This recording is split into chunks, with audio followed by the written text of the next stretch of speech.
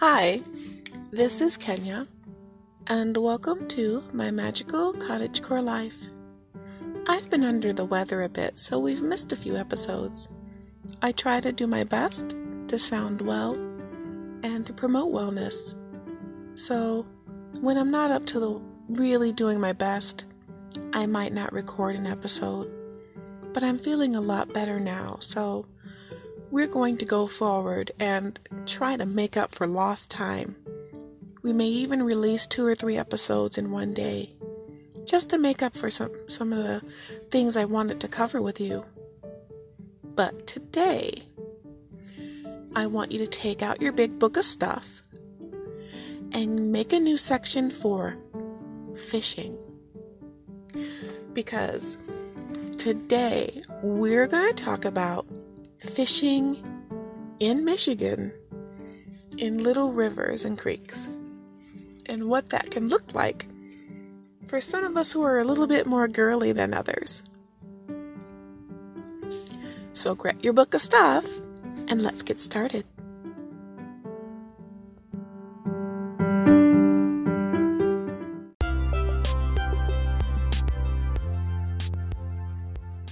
So my husband and I took a nice long drive today. We often go out because I encourage strongly that we get outside together. And that's not always the case for me to be able to be outside, especially in the colder times. But it's spring and I am a spring baby. So this is kind of one of my times. So we've been going everywhere all week.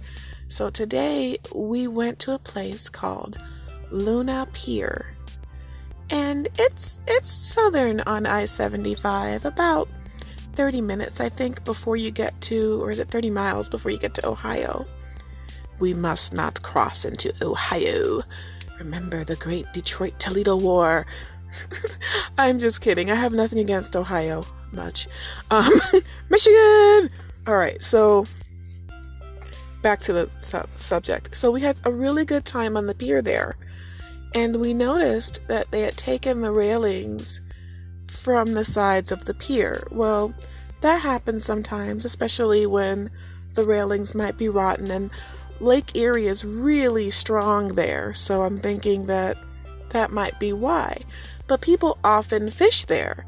And my husband has a lot of fishing gear in the truck at all times. So I'm thinking, okay, I wanted to come here, maybe he's going to fish. But no, we came home and I said, okay, all right, I misread him. Nope, he had something up his sleeve.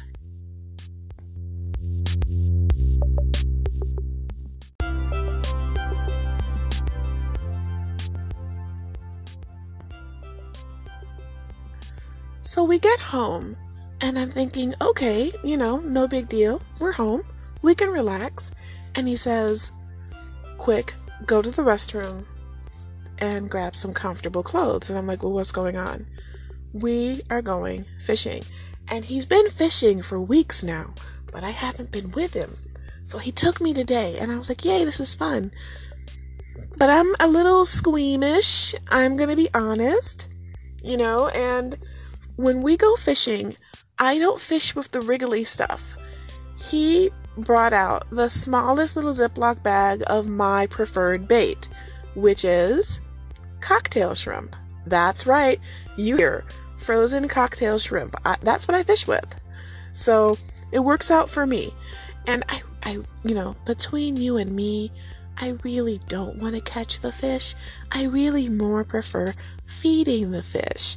So mysteriously, I don't catch a lot of fish, but I have quality time watching him doing something that he enjoys, and I have a good time watching the fish and the duck and the geese. So it kind of works out, So we get this shrimp and we head on out onto the road, and we're hitting the freeway, we're hitting the byways. He's having a good time. And in Michigan, many of our roads are mile roads. So we're near 16 Mile right now and Harper. So I'm going to tell you one of his spots, right? Oh my goodness, there's a mallard duck looking at me like, hello, may I help you? Well, hello, Mr. Duck. How are you? I see you have Lady Duck there. And she's waddling on by. I think they're making a nest. You know, it is that time. They get kind of Twitter-pated. Okay, back to the subject. So we're here at 16 Mile and Harper, and he's fishing, and he's having a grand old time. And of course, I'm just sneaking shrimp into the water to bring the fish and just having a great time. But of course, I almost caught a fish. I had to snatch that pole out of the water really quickly because I don't like to hurt the little fish. I like to eat the little fish, but I don't like to hurt the little fish. So I'm going to tell you some of the secrets we have for catching fish, even though I don't really want to catch the fish.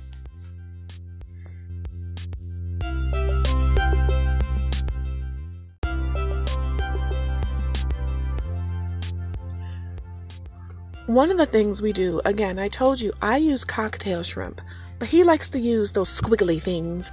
You know, you can have those squiggly things, that's all good. But another thing we use sometimes is corn, but you can't use corn everywhere because it's not legal everywhere to use corn. So you need to find out where you're fishing and what's permitted. Because for people like me, I use corn, I use cocktail shrimp. We use chicken livers if we're trying to get something like catfish. It really depends on what you're trying to get. So, and that's another thing. Chicken livers, 10 out of 10. They will catch catfish. Anything that smells disgusting, catfish seem to love it. So if fishing is your thing, definitely hit that up. He's got a lot of secret spots all over the place, and he ice fished all this winter. But I will tell you, one of the best spots he found was actually near Selfridge Air Base. So if you're into ice fishing, that's the place to be.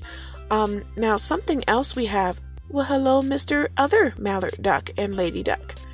Okay, so I see it's getting toward bedtime for them. We'll be leaving in about an hour, so we won't disturb them too much. Alright, so yeah, Selfridge Air Base is a really great place to fish when you're ice fishing. And something that my husband has discovered is that if you keep a little fishing net kind of thing, like a little net trap with you, you can keep your fish alive just in case you don't want to take them all home. Like some of them may or may not be too big, or you didn't catch enough. You keep them in the water so they stay alive a little bit longer and don't go bad. You know, that's kind of cool. So those are some hints I have. And one more thing is that when you're fishing, if you're not able to catch the fish because they're really small, it's early in the season, he taught me switch your hook. Go with a smaller hook sometimes, because sometimes their mouths can't eat the whole bait. So that's just a few hints from someone who's not a fishing girl to, people who might not fish a lot or who do like to fish a lot. I grew up fishing, and I was squeamish then, and I'm squeamish now, and nothing has changed, but I love fish. So it is what it is, And I guess one more thing.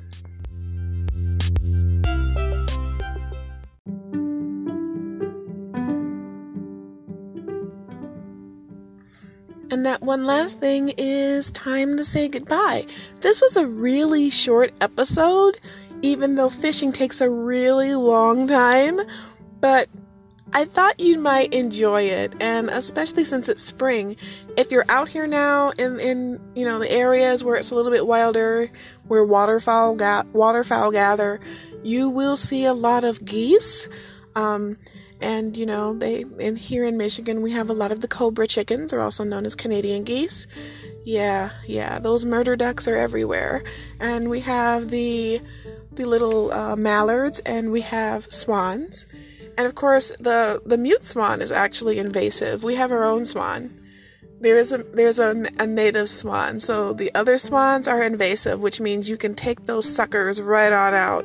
I wouldn't hurt them, but you can. And swan is, according to what I was told, pretty tasty. So, I will find that out one day, maybe. I don't know.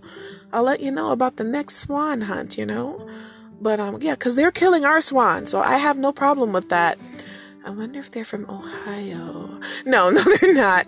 But, I don't know, but it's just something to think about. But I want to thank you so much for spending this time with me. Thank you for coming back. Thank you for waiting on me to get better. And I always love sharing these moments with my friends, and we're friends, right? So I look forward to seeing you next time on my Magical Cottagecore Life. You can definitely find me on Spotify and other platforms, and you can join me in the Magical Cottagecore Life Shire on Facebook, on the page or in the group. So I look forward to hearing about your fishing adventures there, and I'll hear from you next time on my Magical Cottage Core, not really fishing but pretending to be fishing life.